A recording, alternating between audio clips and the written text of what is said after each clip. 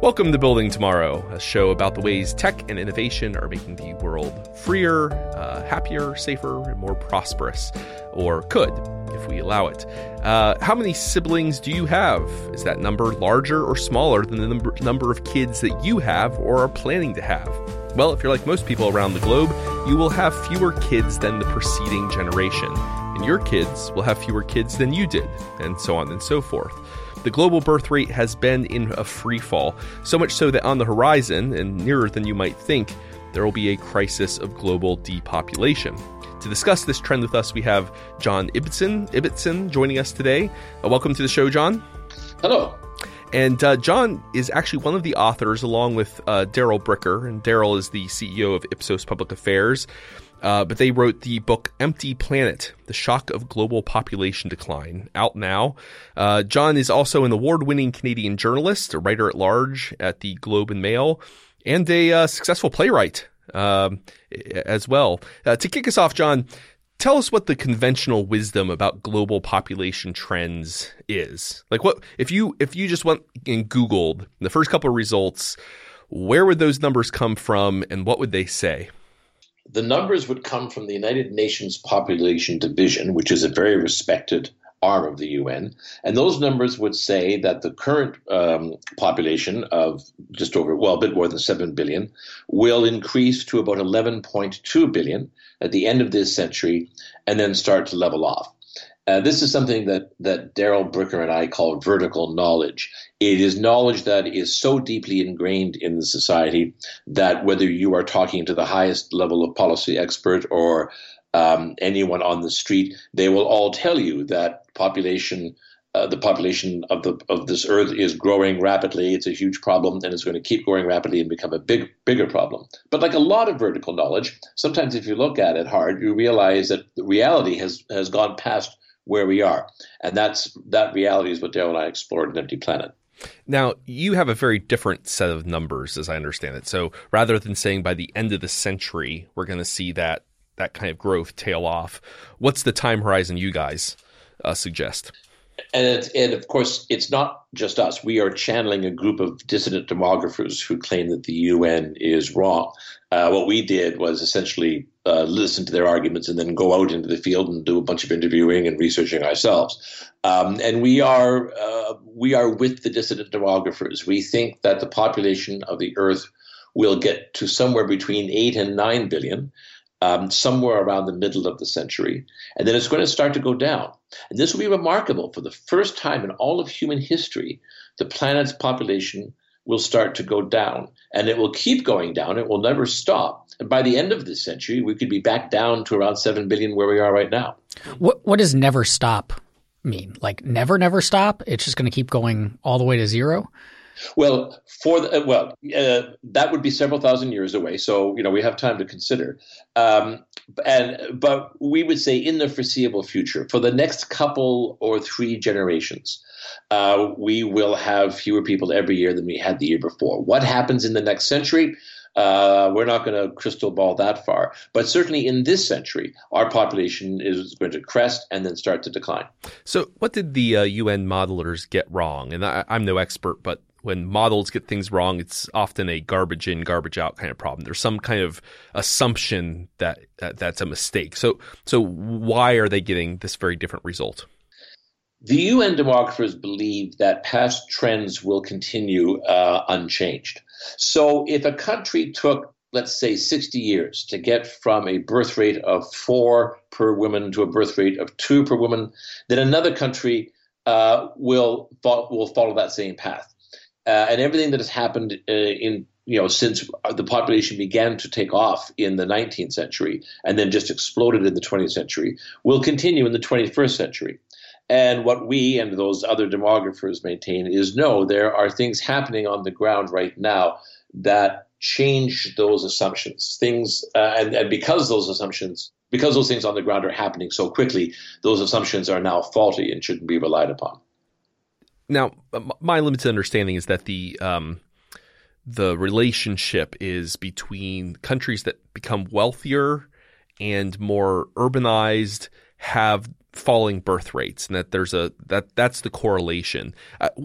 Why does that mechanism work that way? What is it that leads wealthier countries that are more urbanized to have fewer kids? So when in the case of the West, what we had, as you well know, was the Industrial Revolution in the 19th century, which brought vast numbers of people out of rural environments and into great big teeming cities. When people move into a city, 4 different things happen. The first is children stop being an economic asset, another pair of hands to work in the fields, and start becoming an economic liability, just another mouth to feed.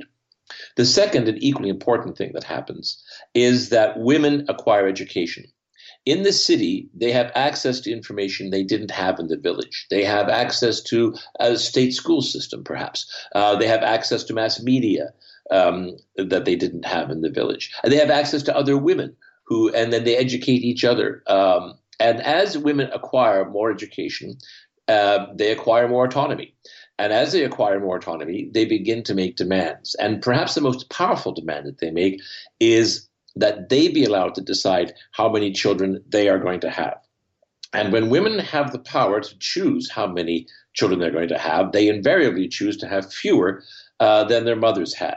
They want to do other things in their lives than just be mothers to a large brood of children.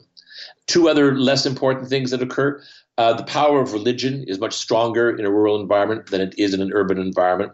And religion in its traditional form invariably asserts that men are superior to women and that women should stay at home and have large numbers of kids and look after the man. And also the power of the clan declines. In a rural environment, your extended family is pressuring you to get married, settle down, have kids. But when you move into the city, the power of that family erodes and is replaced by co-workers. And think about it. When was the last time one of your co-workers urged you to get married and have a baby? I mean, Aaron does it every day. No, just kidding. No, does it every day. That makes perfect sense. That there isn't that kind of familial pressure to grandma asking you, okay, so when are you going to have a grandbaby for me? From your coworkers. Exactly so. Right, yeah. That makes sense. How does something, though, like the baby boom fit into this story? Because that was post-industrial revolution and America had been urbanizing for a while and we got a big jump in a generational cohort. Yeah, it was a blip and it ended up disguising a greater reality. So in 1800, an average American white woman, there is no data, unfortunately, for non-white women, a white woman in the United States in 1800 would have on average 7 children. By 1900, she was having 4. So the United States and all other industrializing nations, including Canada, where I'm from, were essentially having the birth rate in the course of the 19th century. That continued to carry on right through to the end of the Second World War. In fact, by the outbreak of the Second World War, the fertility rate in the United States, the number of children per woman, was very close to replacement rate, which is 2.1. If you have a society where on average there are 2.1 children per woman, then you have stability. More than that, the population goes up. Less than that, your population eventually starts to go down. The baby boom, which was a result of the affluence that came with the end of the war, of all the pent-up demand that had been caused by the Great Depression and by the Second World War, the invention of the suburbs, this caused a tremendous release in energy, as it were. And you had a tremendous number of newly enfranchised, newly middle-classed men and women having babies together. And so the birth rate shot up. But it only shot up for one generation. It was already on its way back down by the mid-60s. And by the mid-70s, it was back down to where it was at the outbreak of the war, and then it kept falling. And that's what nobody predicted, that it would get down to replacement rate and then drop below replacement rate and then continue to drop considerably below replacement rate to where it's at in the United States and Canada and almost all other developed worlds right now, countries in the developed world right now, about half a baby short of what you need to sustain your population. Now, you mentioned religion at one point. I did find that interesting because the handful of exceptions that I can think of to these broader social trends are religious communities. So like the Haredi Jews in Israel or quiverful Protestant fundamentalists in the U.S., religious communities that have responded by having more children than ever before, right? Like I growing up, I knew like homeschooled fundamentalist families who would have 8 or 9 kids, which in and of itself was a statement. It was a statement of defiance of modernity and the world and the like. But I guess my question is this. Will this be a cause of future tensions, in the sense that, like, in Israel right now, there's already tension between a more secular Jewish population and the Orthodox Haredi Jews, because they're having way more kids than replacement rate, yet secular Jews are not. And so the Haredi are like 12% of the population today, which will rise to about 40% of the population by 2065 because of that birth rate disparity. And so, like, I would expect those political and cultural tensions to grow. I mean, would we see the same thing in the U.S. in the sense that there will be sub-communities that continue to have elevated birth rates that don't track the general trend, and that as a source of political and cultural tension? The quick answer is no. Okay. I mean, Israel is an outlier. I believe that Israel is the only country in the developed world that has a birth rate that's higher than replacement rate. It's up around 3. And there are obviously unique historical reasons why Israelis feel the need to have lots of kids. By the way, the Palestinian birth rate in Israel is also 3. So it's not a case where one group is going to completely eclipse the other group. The Palestinian fertility rate is coming down, even as the Israeli fertility rate stays high. But no, in the United States or any other developed country, those religious communities are far too small to have any meaningful impact. And there might be someone listening at this point who's going to say, aha, but what about Muslim immigrants? What about people who could be coming into the United States from the Muslim world, or people coming in from Latino countries who have very high birth rates, and they will have many more kids than the native born? And the really quick answer is that's not happening either. In any country, immigrants within the very first generation replicate the fertility rate of the host country. So if you're in a country where your birth rate is 3, and you move to the United States where the birth rate is about 1.7, according to the latest data, then your fertility rate will be 1.7, like everybody else's. By the way, and this is, I know where we're going to get to in a minute. This might be a way of introducing it. We're talking now about the developed world and what's been going on since the 1800s. And the 24 or so countries that are right now are losing population every year. That is a fascinating story, but it's not the real story. The real story is what's happening in the developing world. And if you look at that portion of it that the United States is so particularly interested in, which is Latin America, if you look at the fertility rate of all of Latin America and all of the Caribbean, so basically everything in the Western Hemisphere except Canada and the United States, they are now at replacement rate. They are at 2.1. So you are not going to have great floods of Latino migrants coming into the United States, because Latino migrants are no longer having a lot of kids, either in the United States or in their native countries. One of the things that struck me as I was reading the book, so I tried to put myself in the mindset. I'm a historian by training. I'm trying to imagine a historian a century from now thinking about what seems most alien about society today. Like, I'm writing a history of those folks long time ago in early 21st century America. And what it strikes me that will feel most odd to the future historians, future scholars, will be that at this moment where global depopulation, the crisis of depopulation, is on just cresting the horizon, that folks were so worried about keeping immigrants out, when to a future me, they'll be like, well, it's obvious you need to have as many immigrants as possible to resist this trend for as long as possible. Like, it feels very odd. This we're having this conversation about immigration in the United States, immigration restrictionism, when countries that have immigrants are going to kind of manage that transition the best. And where do you see that cropping up? It's places like the U.S., I think you mentioned in the book, Canada. Why is that? Why are we seeing that kind of counter immigration trend taking some of the pressure off depopulation? Well, that's a very large question, and allow me to give you a full answer to it. The population decline is not the result of people in the West having fewer babies. That's been the case now for a generation. That is why we have somewhere between 24 and 30 countries that are already losing population. Japan, for example, lost almost 450,000 people just last year. The real story is what's happening in the developing world. And here again, we have this vertical knowledge. Everybody knows. Everybody knows that the developing world is a basket case. Everybody knows that nothing is ever going to change. Everyone knows that they have huge numbers of children, and that these are the parts of the world that will continue to drive population growth to 8 billion, to 9 billion, to 10 billion, to 11 billion before, and who knows what happens after that. That is where the big mistake is being made. So I already mentioned to you that the entire Western Hemisphere outside the United States and Canada is at replacement rate. Much of the Middle East is at replacement rate. Much of the what you used to call the Far East is at replacement rate or very close to replacement rate.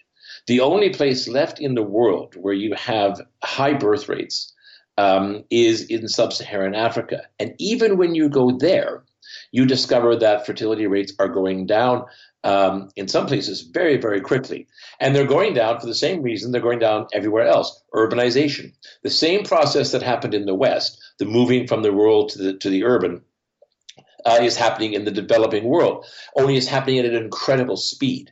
So while it took a century and a half for the Western countries to get their fertility rates down to about 2.1 and then below, it's being done in a single generation. In places like Brazil, which is the fifth largest country on earth in terms of population, and which has a birth rate of 1.8. Brazil is going to start losing population. China, the one-child policy brought them down to 1.5, 1.6. They thought when they lifted the ban that birth rates would go up, but they don't. Birth rates, by the way, never, ever go back up, and we can talk about that a bit later. But China is about to start losing population in the next decade. The largest country on earth will lose somewhere between 300 and 600 million people in the century, depending on which variant you track. India, the second largest country on earth, and soon to be the biggest country on earth, just reached replacement rate. They are at 2.1. So you go looking around the world for places where the United Nations thinks populations are going to keep exploding, and you look at the actual country-specific data, and you discover there are no babies there. You're not going to get babies coming out of China or out of India or out of Brazil. You're soon going to stop seeing them coming out of Indonesia or Malaysia or Kenya, and eventually even in places like Nigeria. This is where the population explosion is going to end. It's where the population explosion is ending right now. That's fascinating. One of the things I was also struck by while reading was, okay, so we have this faster than expected trend coming of depopulation, and it's affecting, I mean, right, like you said, right, it's happening in the developing world at a much faster rate than it happened in the developed world over the past century or two. And I was struck some of the stories you told while you were on the ground, like in India, and you're talking to women in like in shanty towns, in Indian cities, and when you actually look at how they're acting, I mean, so in India, apparently sterilization is quite common. You have two kids, and then you get the government to sterilize you, and they're on their smartphones. They're getting information. I mean, I suppose that's the question. What is the cause of this accelerating trend? Why do we expect, and I think you're right. I mean, I find your argument convincing, which is that we shouldn't expect that a downward trend in the birth rate to fall at the same rate as it did a century ago in, say, the U.S. or Western Europe. What's the mechanism for it falling faster in places like India? And again, I buy your argument. From your data, it is falling faster, but why? It's that smartphone. Okay. So we traveled to 6 continents. You're right. We were in a university campus at Seoul. We were at a dinner party in Brussels. We were in a favela in Sao Paulo. We were in Nairobi. We were in Beijing. We were in New Delhi, and we talked to an amazing different assortment, mostly of young women. The amazing thing that we found was their message was almost always the same.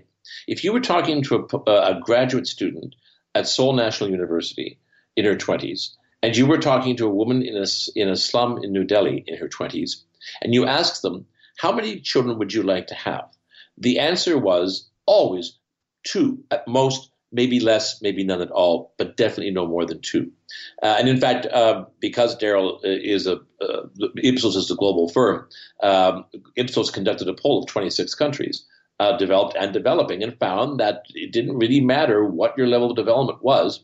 People wanted, women especially, wanted about 2 kids. The difference is the men. In Brussels, the guys at the dinner table agreed that their partners were entitled to jobs, were entitled to the same kind of opportunities that they were, and that a child would be nice, but there were other priorities as well. You heard that in Seoul. We heard it in California. You would hear it here in Ottawa.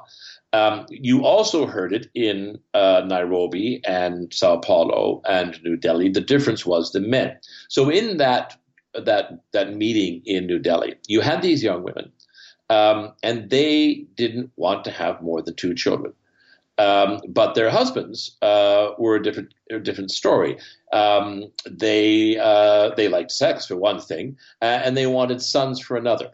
And they were determined that there would be as many kids as they thought the family needed, and the woman wouldn't have much say in that discussion.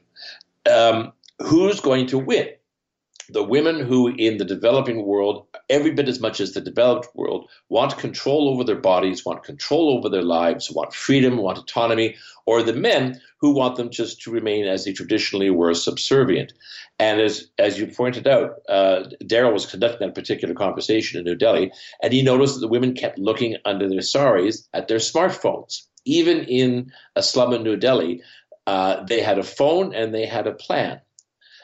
Which meant that they had the sum of human knowledge there in their hands. And as we said in the book, we know how this ends. It's just a question of how long it takes. And we now know the answer to that, too, with the latest data that actually arrived after the book came out, or after the book went to the presses, that, in fact, India is down to replacement rate. So then I guess you've told the story and we're seeing decline and it's going to continue and it's going to get worse, but so what? Like, what's the big deal?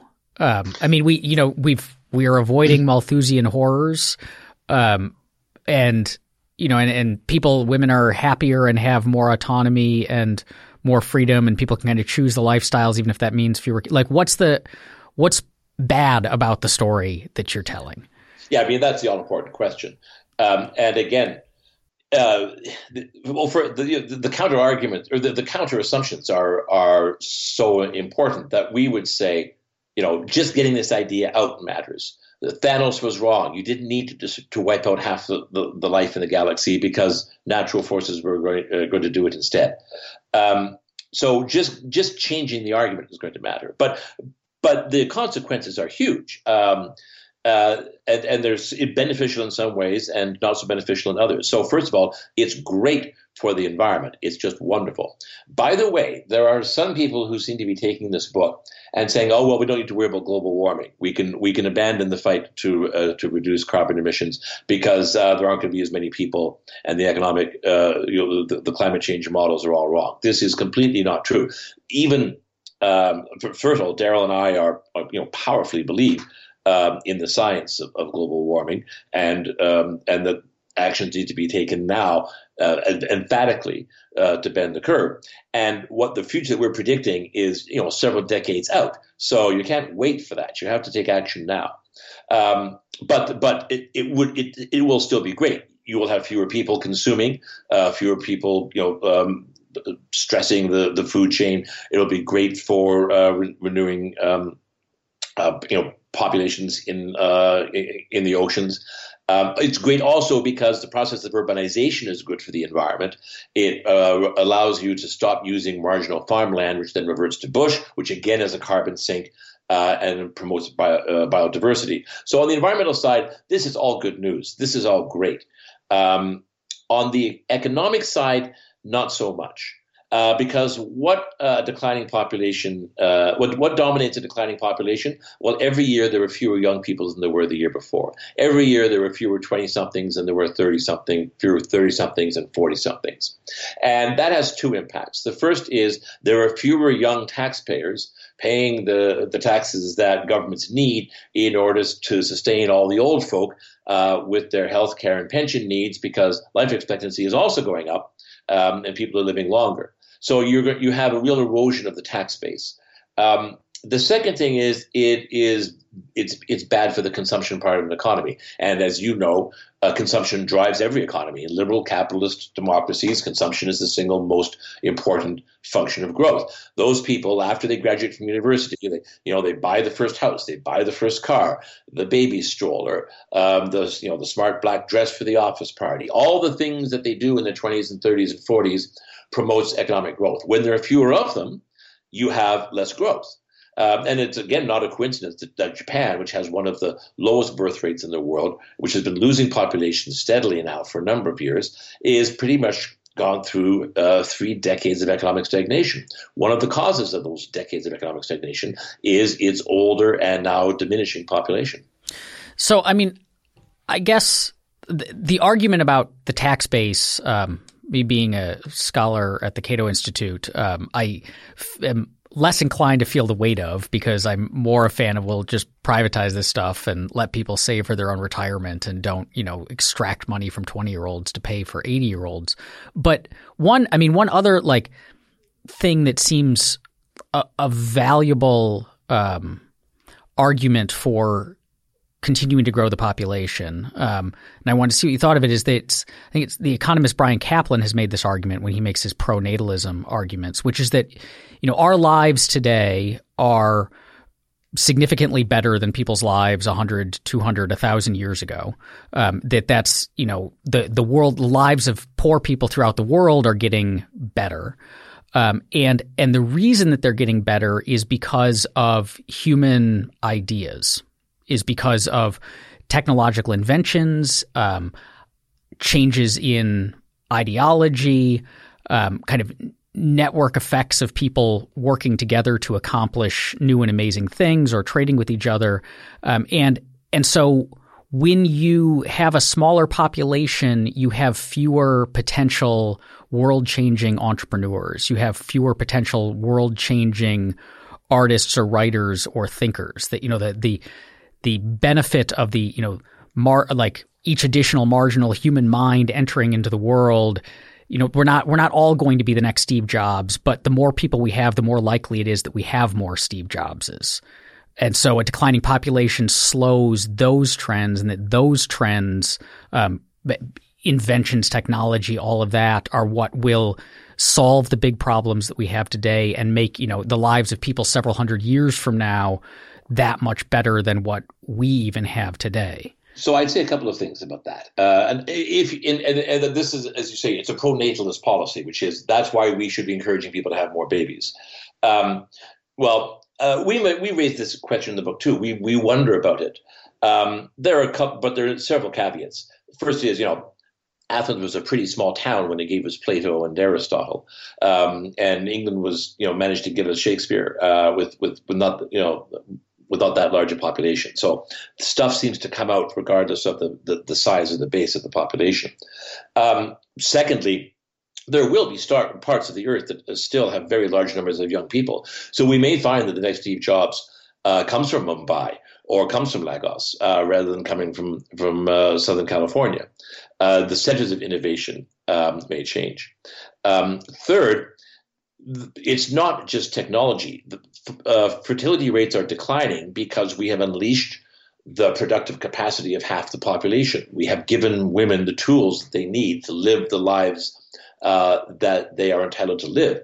And this is producing fabulous things. I mean, again, we were in Nairobi, which has the UN has Kenya's fertility rate staying high for the rest of the century. Well, this is nonsense because the Kenyan government about a decade ago, instituted mandatory elementary education for girls.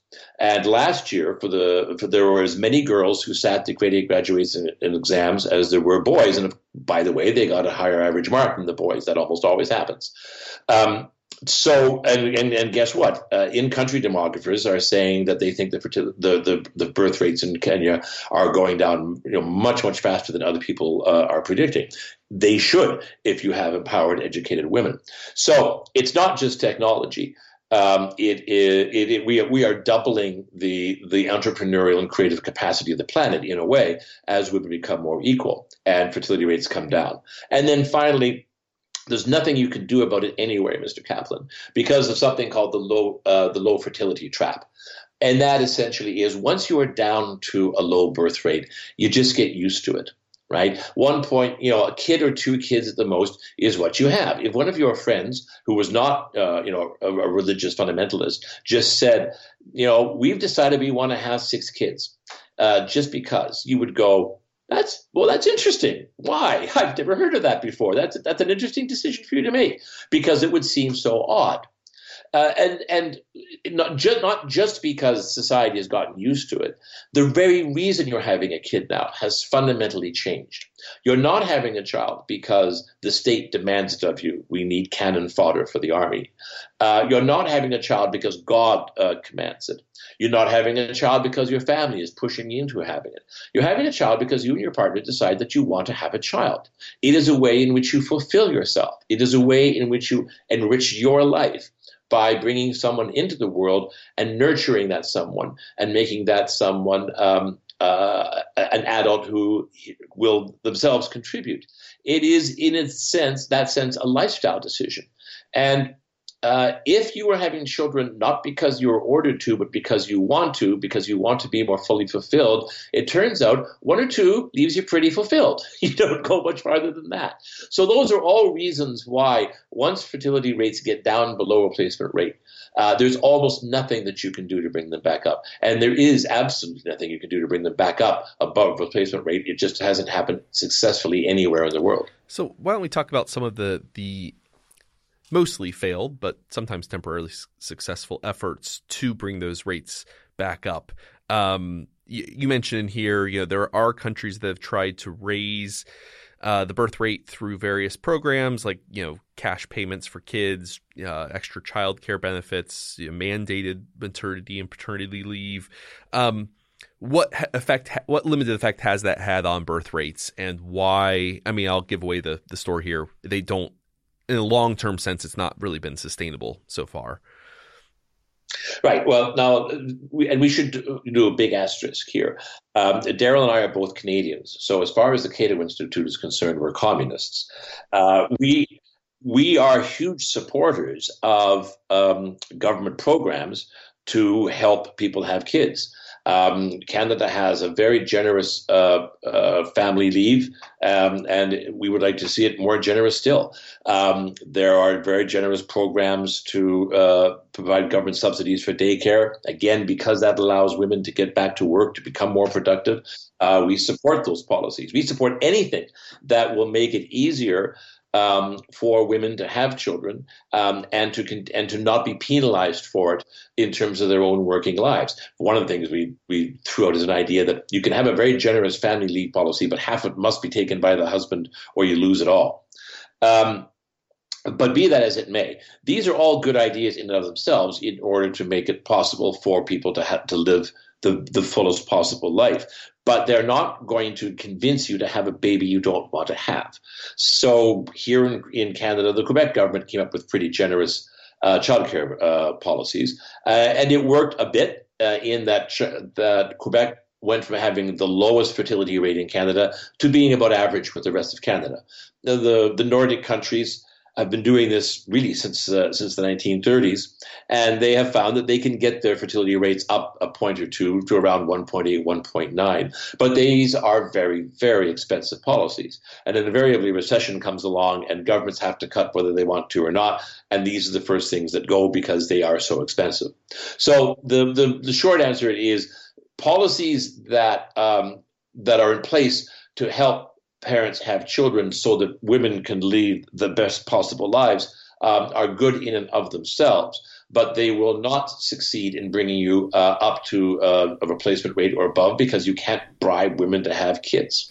I wonder how much long-term cultural change could have an impact, because when back at the beginning of our conversation, when you were describing the reasons why we see declining birth rates, the cultural effects that then lead to them, which tend to be, women have access to have more choices, they have access to more information, they have more things to do, they want to have jobs, they want to have careers, and so on. That these are, basically, all of these are. Having children has costs, both financial and just in, having a kid means you can't do other things. And I have 3 young children and know very well just how kind of costly they can be. But a lot of that is a factor of wealth. Like it's, if I would have – children would be less costly for me in terms of lifestyle if I could afford a full-time nanny. If medical care were even better, pregnancy would be less costful for women. If we had better, so all of these are things where if we see more wealth, will more wealth kind of open it back up that people can kind of have their cake and eat it too? No, I think would be the quick answer. It is increasing wealth that brought the birth rate down in the first place. It is increasing wealth that brought about public health and other programs that reduced infant mortality, so women didn't need to have 6 kids, knowing that only 3 of them would survive. And again, you go to some of the poorest places on earth, and you will find poor women taking measures to make sure they don't have too many children, and in fact to ensure that their fertility rates match those of the very wealthiest countries in the world. So, for example, again, we went to Sao Paulo because we were very curious as to why Brazil had such a low fertility rate, even though it is a large, poor country.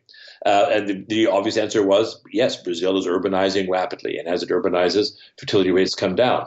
But there were a couple of other things that we found that really surprised us, because Brazilians have been studying why Brazilian fertility rates are so low. And one is electrification of the favelas, which allowed people to start watching television, not in every single shanty, but there'd be enough televisions that people could sort of gather around and watch TV. And women in particular love to get together and watch the soaps, the romances as they're called. And when they watched soap operas, one of the things they discovered was that here were shows about very powerful, rich women in highly unconventional domestic arrangements not having children. So just as we like to name our babies after soap opera stars, in Brazil, they stopped having babies in emulation of soap opera stars. Another thing is one of the great examples of the law of unintended consequences in public policy that I've ever seen. So again, women have children early in Brazil, and that should mean they have them often because there's a long childbearing period there. And yet they don't. So why don't they? Especially because there is still, a machismo culture. You have men who want to have sex and want to have kids, and they don't care what their wives think about that. So what will happen is when the woman has decided that she wants this to be her last pregnancy, she will go to the doctor and say, I want this to be my last pregnancy. Brazil has public health care. It's not very good. So the doctor will say, well, look, why don't I declare you a problem pregnancy? Let's make this an at-risk birth. And that means I will perform a cesarean section. This is good for me because as a doctor, I get more money for performing a cesarean section. And it's good for you because while I'm in there, I'll do a tubal ligation. And this will be your last pregnancy. It's called shutting down the factory.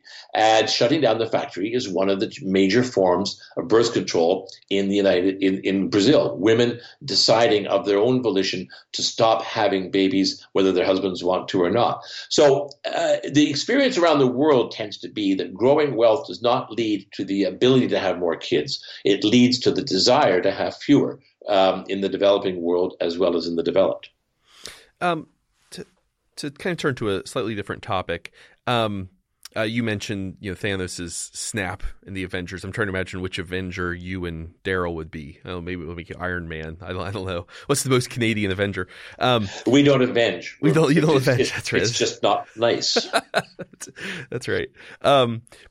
So in there, you have an echo of concerns about. I mean, there's a popular echo of concerns about overpopulation. It does not feel to me, and I am a historian of the 1960s. It does not feel as strong as concerns about overpopulation were in like the 60s and 70s, the time period of Paul Ehrlich's population bomb, when there really was kind of a panic over global overpopulation and declining natural resources. I mean, so we do still have an echo of that. There are still concerns there. Where do you see the inflection point coming? At what point will folks start to realize the problem is not global overpopulation, it's underpopulation? And how do you get folks to be concerned about that as a crisis? I mean, because as you mentioned, I mean, part of Ehrlich's argument was from an environmentalist perspective, which is people are bad for the environment, therefore we should have fewer people. And you can imagine, like the appeal you just made from an environmental perspective, this is not bad for the environment. This will be good. But there are other ill consequences. How do you get people to see that it's the opposite problem from overpopulation? It'll be underpopulation, and it's still a problem even though it's good for the environment. Yeah, so I guess the reason why, I mean, you still have these books coming out. There are a couple of just in the last few years that said, Malthus was wrong and Ehrlich was wrong and the Club of Rome was wrong. But now is the time. Now is where it all comes crashing down. It's like evangelical Christians, right? I was raised a Baptist, and you're always at the end times. The veil of the temple is about to be rent any day now. I think the reason that it's not as top of mind as it used to be is that we proved that we can feed people, right? In all respects but one, we are handling 7 billion people without a tremendous amount of difficulty. There has not been a famine anywhere in the world since the 1990s that was not imposed upon the people by the government or by war, right? We can feed 7 billion people. We could feed 11 billion people if we had to. That's not going to be an issue. And in terms of what Ehrlich saw as, endless pollution of waters, endless contamination of soil, endless extinctions, that's not happening either. Here in Canada, I grew up near the Great Lakes. The Great Lakes have never been healthier than they are right now in my lifetime. We've fought and won the battle against acid rain and the ozone layer and all those things. The one area where it remains, though, critical issue is global warming. And if you believe that the planet is warming because of human activity, and we do, then you have to believe that getting from 7 billion to 11 billion is going to be an issue unless we find a way to innovate our way out of it. And I'm reasonably confident, based only on the past experience of the species, that we will innovate our way out of it. That we will find ways to reduce carbon emissions and going forward. But I think people will start to notice that there are implications for population decline when they start to find that they're struggling to keep their social safety nets in place. Look at China. The expression that China will grow old before it grows rich. We haven't talked about the geopolitics of all of this. What does it mean for a century in which population decline is ravaging the Chinese economy? There's nothing more dangerous than an empire in decline. All those restless young men who are working incredible hours to try to pay the costs of the enormous number of old people that are in China. The United States, if it does not close the door to immigration, will get up to around 450 million people. China could get down to about 650 million. How does that change the consequences of the global balance of power if the United States isn't even that much smaller than China in terms of population, let alone in terms of wealth? It will also start to show up, we think, in a couple of decades when instead of having the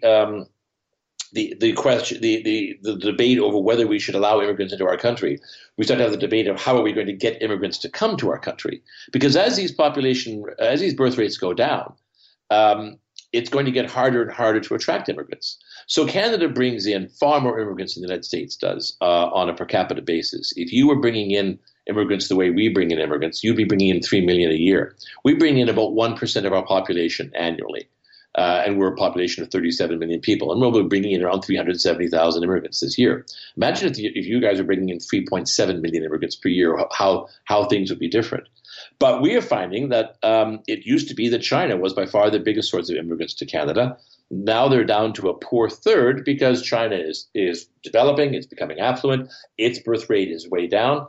Not as many Chinese want to come to Canada anymore. India is number 2. Well, India is now at replacement rate, and India too is growing and modernizing.